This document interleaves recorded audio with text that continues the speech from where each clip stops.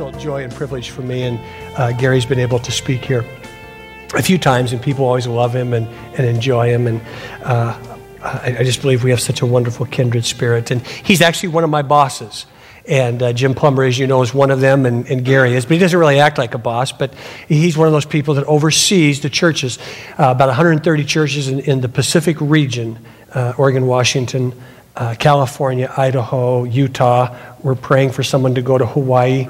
And so he oversees all those pastors and churches. And for him and I, we're just, he comes not as my boss today, but he comes as my friend. And that's probably the greatest thing that I can say about him and our relationship.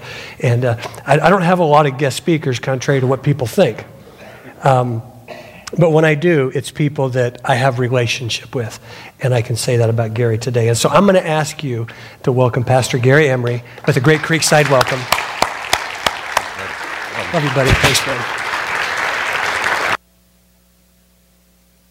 Well, good morning. It's good to be here. I love coming here. You know, I get to travel around a bunch, as you might guess, and get to be in a lot of different churches. I was just telling Trina that a few weeks ago I was in, get this, we have a Hungarian-speaking church in Hollywood. That's like two different worlds away, you know. It's just amazing. And I told them I don't speak Hungarian, but I do get hungry. So that's, you know, that's close enough. And then I'm with a pastor in Alaska that's ministering to some of the poorest of the poor in our nation are actually in some of the rural areas up in Alaska. And it's just so interesting, and it's so much fun to be with you guys. I know and love Terry and Trina. We've been connected with each other clear since Bible college days, and we've kind of in different ways have stayed in touch. And I called Terry the other day about some stuff that happened. Oh, by the way, and what he said, thank you so much for yesterday. You guys were awesome.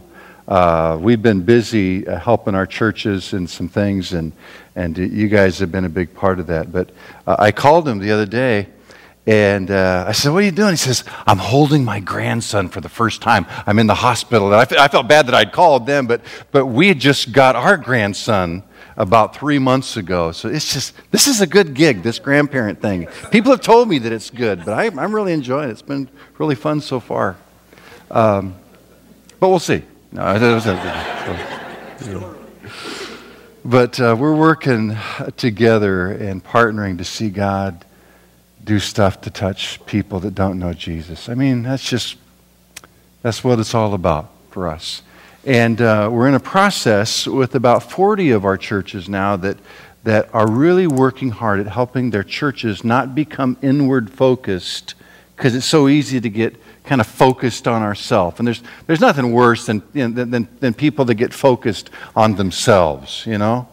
And to be able to be focused on the people that need Jesus and don't know Him yet is just a great thing. And we've got a whole bunch of new churches going, and it's just, you know, it's exciting. I probably enjoyed this last year more than any year of my life in ministry. But it's a lot of hard work too, and I'm off work today, so we're not going to talk about it. Let's talk about our hobbies instead. Okay? How many have hobbies? Raise your hand, okay? How many are in desperate search, men especially, men in desperate search of a hobby, okay? How many women are really in a diligent search for a man who's in search of a hobby, okay? My wife has hobbies all over the place, and I drive her crazy because I haven't really had too many of them. But I have one now. In fact, I have a couple. I collect country western music song titles. It's not much, but it's the best I can do, okay? How many are into country western music? Raise your hand, okay? Yeah, not me. I don't. Sorry, I was a 60s rock and roll guy. I mean, that's just kind of what I do. But I got to tell you this, the truth about country music. Country music beats rock and roll every time when it comes to their song titles. Okay? So I got a few for you. Some of my favorites. Here they are. Her teeth were stained, but her heart was pure. How can I miss you if you won't go away? I changed her oil. She changed my life. I don't know whether to kill myself or go bowling. I don't get that one. I like bowling. Is that a bad thing? I flushed you from the toilets of my heart. Kind of romantic, isn't it? If my nose were full of nickels, I'd blow it all on you. My executive pastor now at Calvary, his favorite song, I didn't mention this, his favorite song, he'd sing it during staff meetings if something happened, was Drop Kick Me Jesus Through the Goalposts of Life. You know that one, right? If you don't leave me alone, I'll find someone else who will.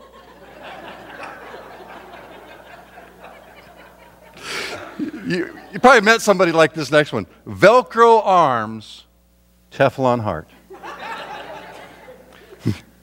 You're the reason our baby's so ugly. That's cruel on multiple dimensions. I'm so miserable without you, it's like having you here. This guy's quite a poet. I stuck my heart in an old tin can and shot it off a log. Mama, get the hammer. There's a fly on Papa's head. That's it. I also collect bumper stickers. Now I don't. I just write them down when I see them. I don't, to my knowledge, I can't ever remember putting an actual bumper sticker on my car. I know in our church I pastored for a long time up in Oregon, there was a church down the street that I guess they gave out to all their members because you'd see them around town. It said, "Follow me to First Baptist Church," or whatever it was. Man, I thought I would never put a bumper sticker like that on my car because I love our church too much for that. I mean, you know, my driving is improving, but it's. But so these are some of the ones that I found. Here's the first one. Look out! I drive just like you. Love him like a king, train him like a dog. I noticed there was a single woman in that car. I didn't see any guy. This person's extremely philosophical. It's kind of scary to think about where they came up with this thought. Like a roll of toilet paper. Life goes faster toward the end.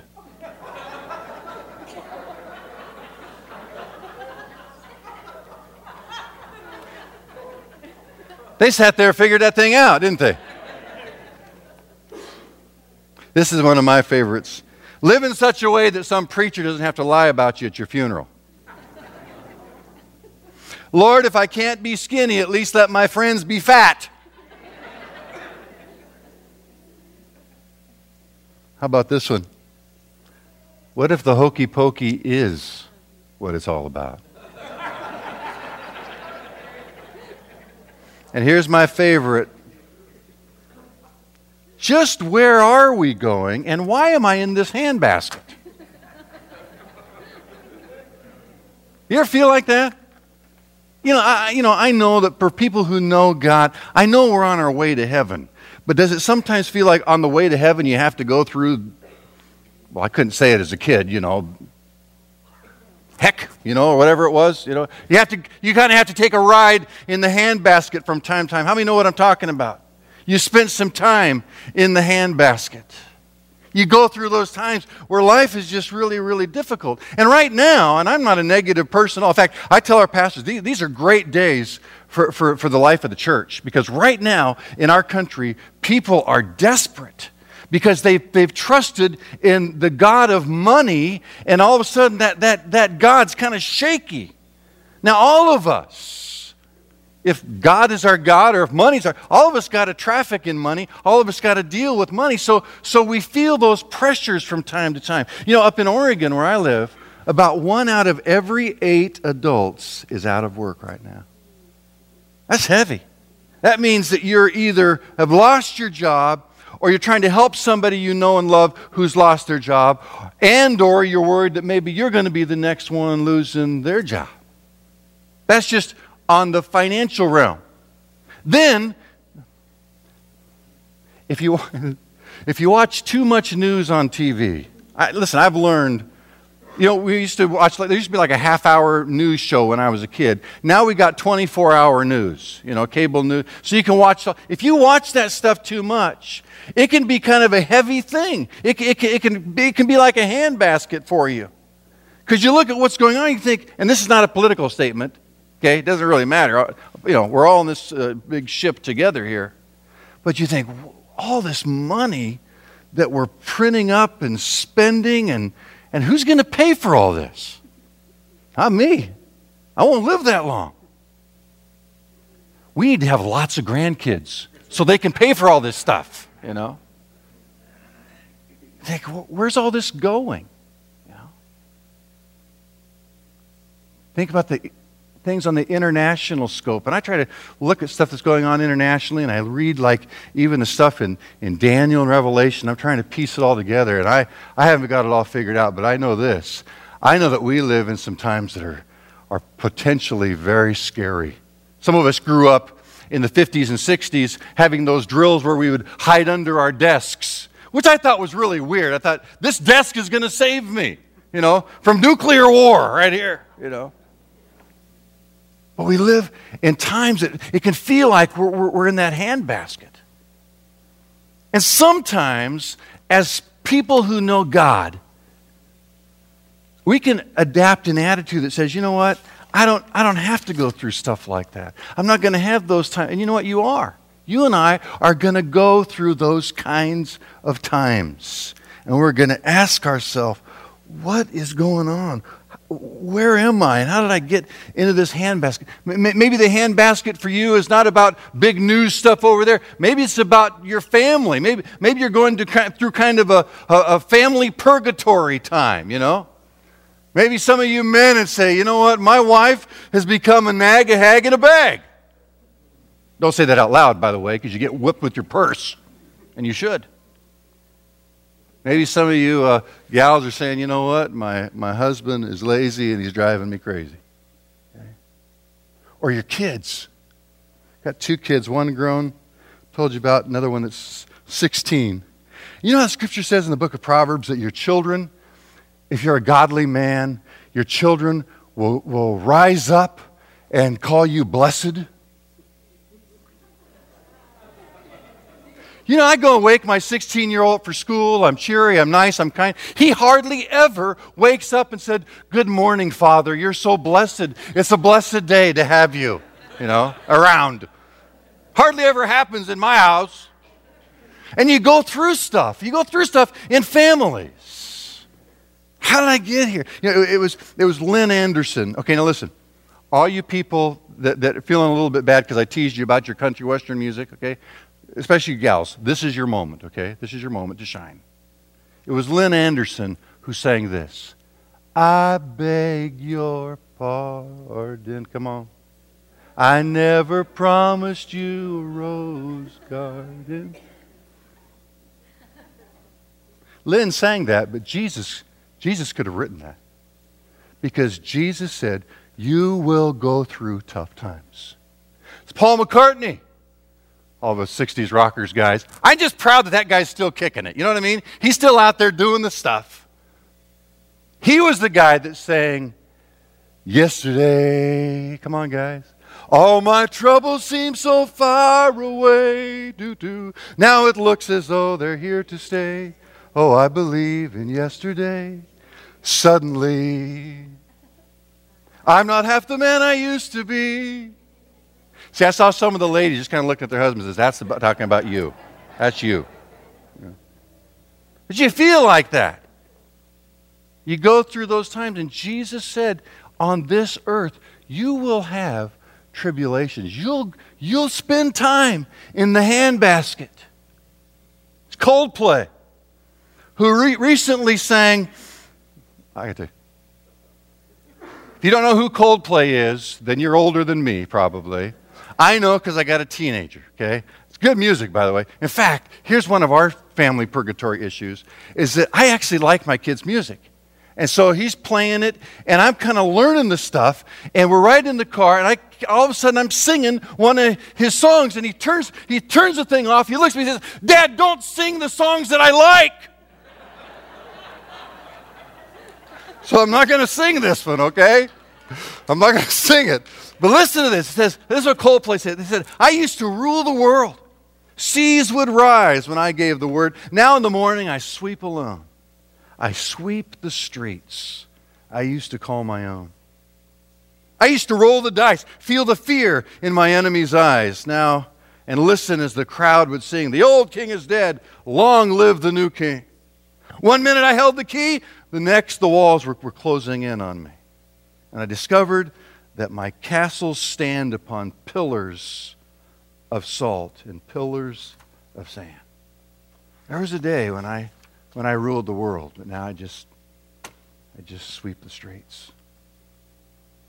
People, there's going to be times in this life where you go through that stuff. And people then and now, here in this time and in our time, we're all the same. How many grew up going to church?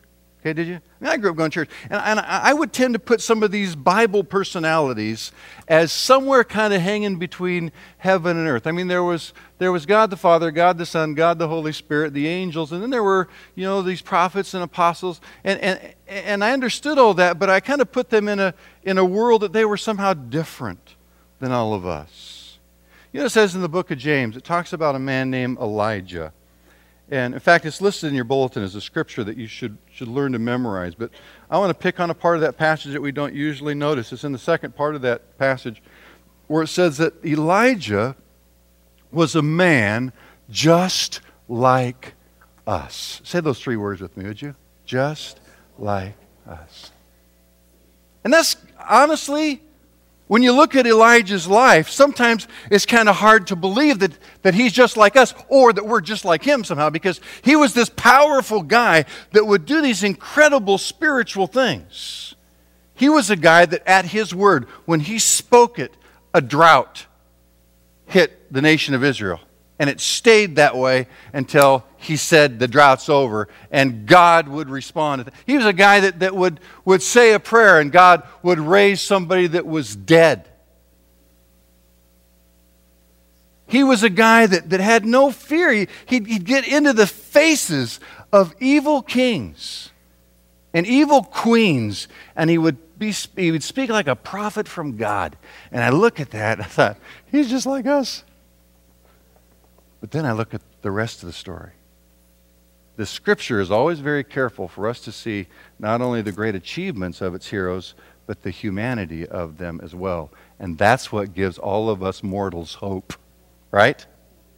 Because we also read that when Elijah got himself overloaded, we had too much pressure on him, he'd been through too many things, he got to a place in his life where he was, I would say he was probably clinically depressed. A doctor would have to make that determination, but reading the way he was responding, the way he spoke about himself and about life and about God, the guy was at the end of his life. He was even talking suicidal things. This is this guy that just calls down fire from heaven just a chapter later. He doesn't know if he's going to survive the day he's ready to be done with life. So maybe he is just like us, because we all go through that stuff, no matter how mature we are, no matter how spiritual we are. None of us are good enough. Remember playing dodgeball when you were a kid, And we try to dodge it. And a lot of we go through life trying to dodge every difficulty, and nobody's good enough to dodge all that stuff. We're going to go through things like that. We're going to be in the handbasket. Well, we're going to look at this Elijah superhero but very human guy in just a second. And so go ahead and turn your Bibles to 1 Kings chapter 17. Actually, we'll have it up here as well in just a moment, but go ahead and grab it there. As you look at this passage, you got to understand where you are in the history of Israel. Israel, God created them as a unique people. He set up their government as a theocracy, which meant that God was in charge. He had priests and prophets that did different things, but it was God was in charge. They were unique, but they didn't want to be unique. They wanted to be like everybody else, which is a sad commentary on humanity. God wants us to be unique, but we want to be like everybody else. So they said, we want a king, we want a queen, we want to have the armies marching, and we want to have the big thrones and the castles and all that kind of stuff like everybody else. So God gives them what they ask for, and it has some good moments. Saul started out good, didn't do so well. David was a great king, kind of the gold standard for kings. After David came Solomon. Solomon had all the wealth and the wisdom and peace during his time, but then things began to unravel. And from 1 Kings chapter 11 through 16, you find a couple things. First of all, the kingdom splits after Solomon. There's a northern kingdom of Israel and a southern kingdom of Judah. And from 1 Kings 11 through 16, you just have this litany, this revolving door of kings, some of whom were good. Some started out good, turned evil. A lot of them were just evil from the beginning. And when you get to about chapter 16, we're dealing with the bottom of the barrel in terms of morality, ethics, and spirituality when it comes to the king of Israel. The guy named Ahab up in the northern kingdom. And he was bad enough, but the difficulty was that he had a wife that was Queen Jezebel that was probably worse. And that's true. The scripture describes Ahab this way. He said, he did more evil in the eyes of the Lord than any who were before him. And that says a lot. These guys were, they were taking their children as burnt sacrifices to these false gods. It's horrible stuff that they would do. So, into that scene, God sends this man just like us, Elijah, who he's called for this particular moment. And I want us to look at the stuff that Elijah went through just because he was obeying God and following God. Why don't you stand with me and we'll read it together out loud. Go stand with me, please.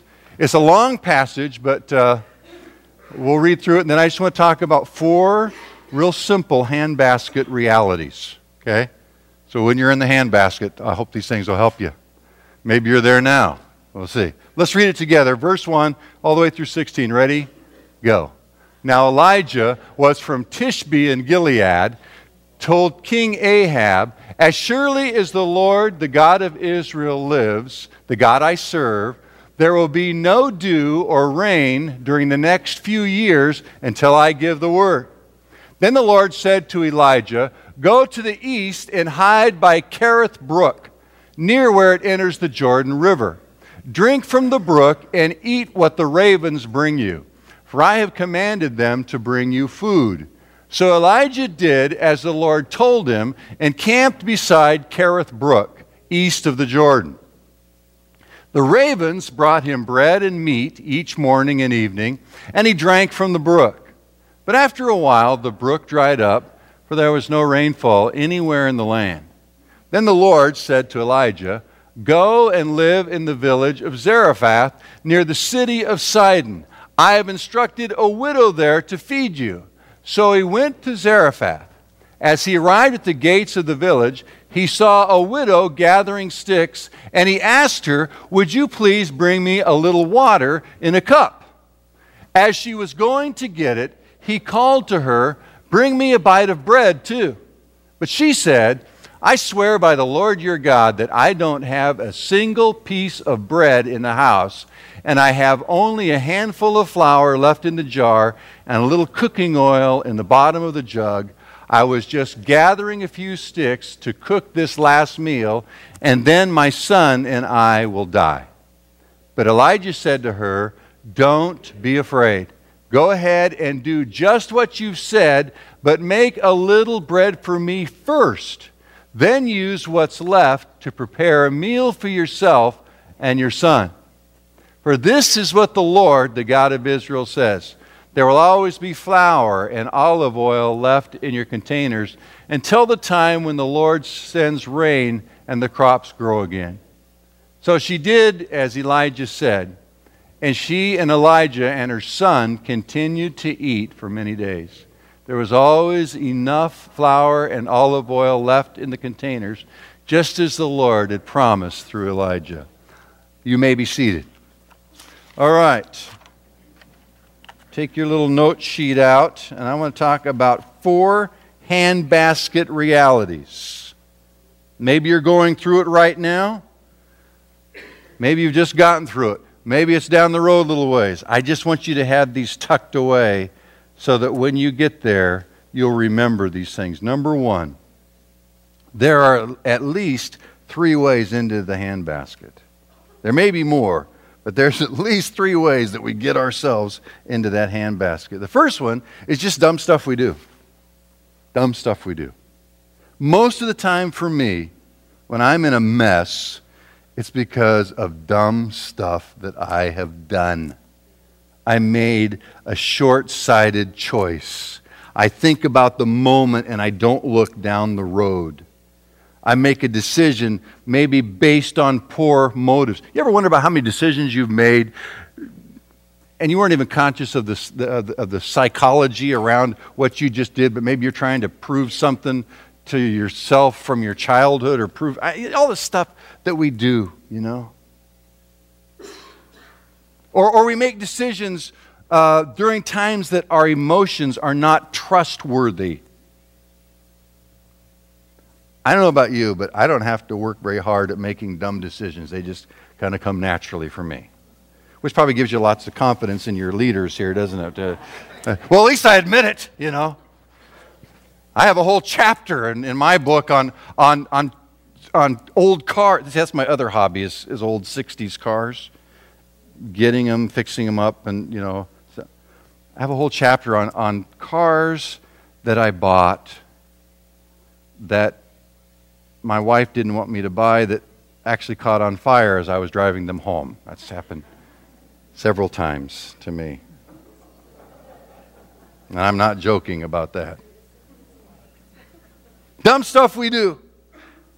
Second way we get in the handbasket is not stuff that we do, but it involves people that we're tethered to. It's who we're tethered to. Sometimes it's not what we decide to do or the action that we have just taken. It's about the person that we're connected to. I mean, if you study all of Ahab's life, this evil king, you're going to find that there were some times in Elijah, at least 2 times, that he was just on the edge of doing something really good for once. It looked like he was going to have a redemptive moment. And then Queen Jezebel kind of jerked his chain, and he went right back to that evil thing that he had done. I've got a friend that when he just graduated from Oral Roberts University years ago, and in business, he went into business with his uncle, who was a very sharp, big, you know, money guy, all kinds of ideas, and my friend went to work for him. Make a long story short, his uncle had all kinds of great ideas. Unfortunately, some of them were not legal, and he ran a penny stock kind of a Ponzi scheme thing where there were all these promises and then a bunch of, you know, kind of a Bernie Madoff Jr. type thing. And my friend, who's a good man, was and is a good man, because he had tethered himself to his uncle in business, he came this far from going to prison with his uncle. Who is tethered to? I'm going to sound a little bit parental and a little bit preachy right now, but I want to speak especially to all the gals here that are not married yet, particularly high school gals, college gals, maybe some that are older than that. If you marry, I want you to really think not just about how gorgeous the guy is or how exciting his personality is, because those things tend to change, you know. I want you to look at this guy and say, can I trust this man, that I can be tethered to him for my future and the future of any children that we'll have down the road? Because marriage is one of the strongest tethers that there are in life. Extraordinarily important. And sometimes we get into trouble just because we've tethered ourselves in the wrong way to the wrong people. But then there's some stuff that isn't about stuff we do. It's not really about being tethered. It's just stuff that's tidal, T-I-D-A-L, tidal. It's like the tides. It's bigger than all of us. You go to the ocean, you watch the tide go in, the tide comes out, the tide goes up, the tide goes down. It doesn't matter how big your boat is, you still go up and you still go down. Doesn't matter how great of a captain you are, you still have to live with the tides. I would suggest that right now, economically, we're in some tidal issues. In their time, a recession was spelled D-R-O-U-G-H-T. Think about it. They're an agrarian society. They had no way of taking care of their crops except by rain. They didn't have any way of doing irrigation like we do today. So when the heavens would dry up, when rain stopped coming, they were in a drought. And a drought always led to famine. Because again, they didn't have ways of freezing food, keeping things processed like we do today. So it was severe, it was immediate, and when everybody's hurting, the supplies go pretty quick. And it was in that environment that this story takes place. And what's weird about this to me is that if there was one guy, there was probably more, and I'm sure there were, but if there was one guy that was godly and maybe didn't, quote unquote, deserve to go through this God-set drought, it was Elijah. I mean, to me, it should have been Elijah speaks the word, and then for Elijah, everything's peachy keen, he has no struggles. But guess what? That's not the way life is. Rain falls on the just and the unjust. And the opposite's true too. Drought comes on the just and the unjust. So he goes through this thing while Israel's going through this thing. It's a tidal issue. And he finds himself in this handbasket. So there are at least three ways that you get into it. Second one, real quick, is that God uses handbasket seasons to work in our character. Why is it that we somehow have to learn lessons the hard way? I would rather just learn by my daily devotions, the books I read, through observing life, through my mentors and coaches. But sometimes I get to learn the most important lessons in life by going through really difficult things, things that are of a high degree of pressure or a high degree of irritation. And sometimes that's the very thing that God uses. That's what happened in Elijah's life.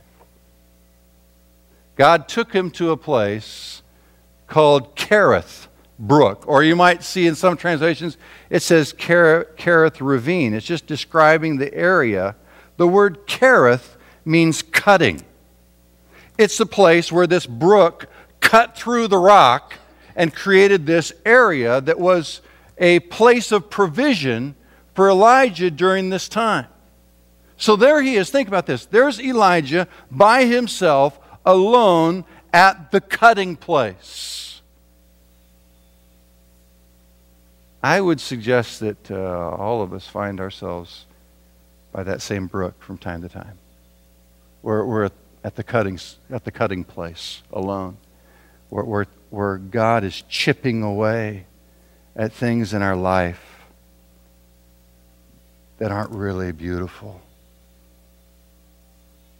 Michelangelo, the great sculptor of his day, was asked by someone, how do you do this?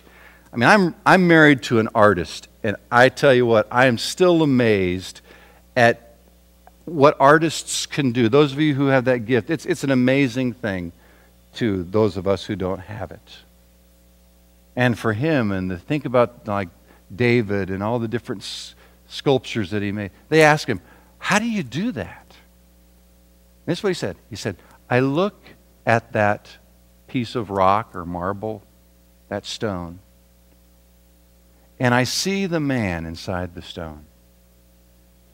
And then I begin to chip away at everything that isn't the man so that I can free the man from the stone. And isn't that exactly what God is doing in our lives? While we sit sometimes alone in that place, yeah, our needs are being met, but it's a lonely place, and there's a lot of cutting and chipping going on. And God is using pressure in our lives in a very similar way to what happens with a piece of coal that's under pressure for a long time that becomes a diamond.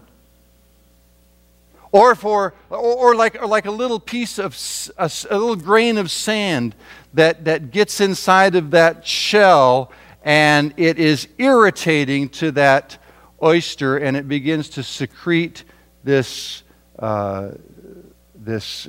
liquid to put some barrier between itself and this little piece of irritating sand, and it's in that process that those pearls are formed. It's an irritating thing that creates something beautiful. Listen, folks, that's what God is doing in us all the time. And we don't like it. It feels like we're in the old handbasket. But sometimes, just like Elijah, you have to stay there. Elijah watched that brook begin to dry up over time. And I'm sure that he was scratching his head and wondering, should I just go? I mean, it's going from a brook down to a stream to kind of a little trickle. But you stay there. You stay where God puts you until God gives you the direction to leave, which takes us to handbasket reality number 3. And that is this. Remember that God is always your provider. Always. But accept the fact that during your lifetime, He will change the delivery system many times. There was a day when God said to him, "Get up, you're done here. I've commanded a woman in Zarephath to feed you." Now, until that moment, for him to leave, that would have been disobedient, because you obeyed the last thing God told you to do. But after that moment, it would have been disobedience for him to stay. He could have said, "I don't want to go talk to a woman. She's a foreigner, and it's humiliating. This is degrading. I'm supposed to be the man of God. I'm not leaving this place." But you know what? If he wouldn't have left the place, he would have died right there. God was always his provider, but at different times in Elijah's life, he changed the way that he provided. And guess what, folks? He's done that for all of us in this room. Have you noticed that even though God's been the provider, He's used different people throughout your lifetime to sign your paycheck, even if it was you? He provided you customers when you started your own. It was always God. He just provided it in different ways. And sometimes when God is in the process of changing how He provides for us, it can be a bit unnerving, you know. But there's an old saying that change is inevitable, but misery is optional. And rather than fighting and fussing and fuming and whining and complaining and being filled with worry and fear and dread, what if we just prayed a little prayer like this? It's not a magic prayer. I don't believe in magic praying. I believe in honest praying. But what if we prayed something like this? God, you have always been and always will be my provider. You know my need. I trust you. And in this time of change, I will ask, I will seek, and I will knock. And I'm asking that you would not only provide me the kind of job, the kind of work that would meet my financial needs, but that you would also use this as an opportunity for me to be a greater blessing to those around me, which brings us to handbasket reality number 4. And here it is. It's not about you. When you're in the handbasket where things are really difficult, and yeah, God's, working on your character and all that, and God's changing some things in your in the delivery system, just understand that His ultimate destination in your life is not always just about you. He wants to work in us so that we can be a blessing to others. That's the way God works. And it was that way in this story. It's a great story because God not only provides for Elijah, but in the way that God provided for Elijah, He saved the life of a widow who had nothing left except one meal and her son. Now, we don't understand really what it means to not have anything. We think we do because we've had times, all of us, when we've had less, sometimes severely less. But in their culture, there was no welfare system. If you were a widow, you were on your own. She didn't have family around that were going to take care of her. she was an outsider to the faith. So she didn't have the synagogue, the church, whatever. She didn't have all those things available to her. When she said to Elijah, hey, I'm down to this one last meal and then we're going to die, that was not hyperbole. That was the truth. So Elijah goes to this place in Sidon, and it's a foreign city to him, and somehow, I don't know how this works, but somehow he knew when he saw this woman, he knew that that was the woman that God had told him about. And he said, please fetch me some water in a cup. That doesn't sound like much of a request, but remember, there's very little water to be had. So right there, that's a big thing. And without hesitation, this woman goes to a complete stranger, a foreigner, which was a much bigger deal to them than maybe it would be to us. And she's going to get him the water. And as she's walking toward the well, he shouts out, and while you're at it, give me a bite of bread too. And she stops. And she turns and says, you know what? Here's the truth, what we just said. I don't have anything to give you. We got this much left. We're going to mix it. We're going to make one little cake. My son and I are going to eat it, and then we're dead. That's it. And he's over there asking for bread, with a little bit of cream cheese and mango jelly on it. I mean, this guy, it seems kind of audacious. I think, well, it just almost seems rude, But he asks it, and why can he ask it? Because he knows what the Lord told him. The Lord said, there's a widow that I have means past tense, right? I have commanded to feed you.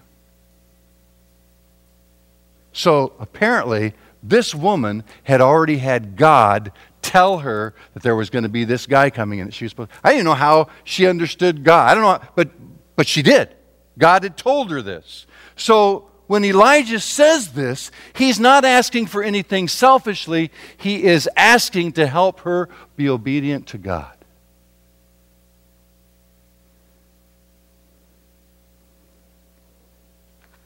It is an amazing thing to me.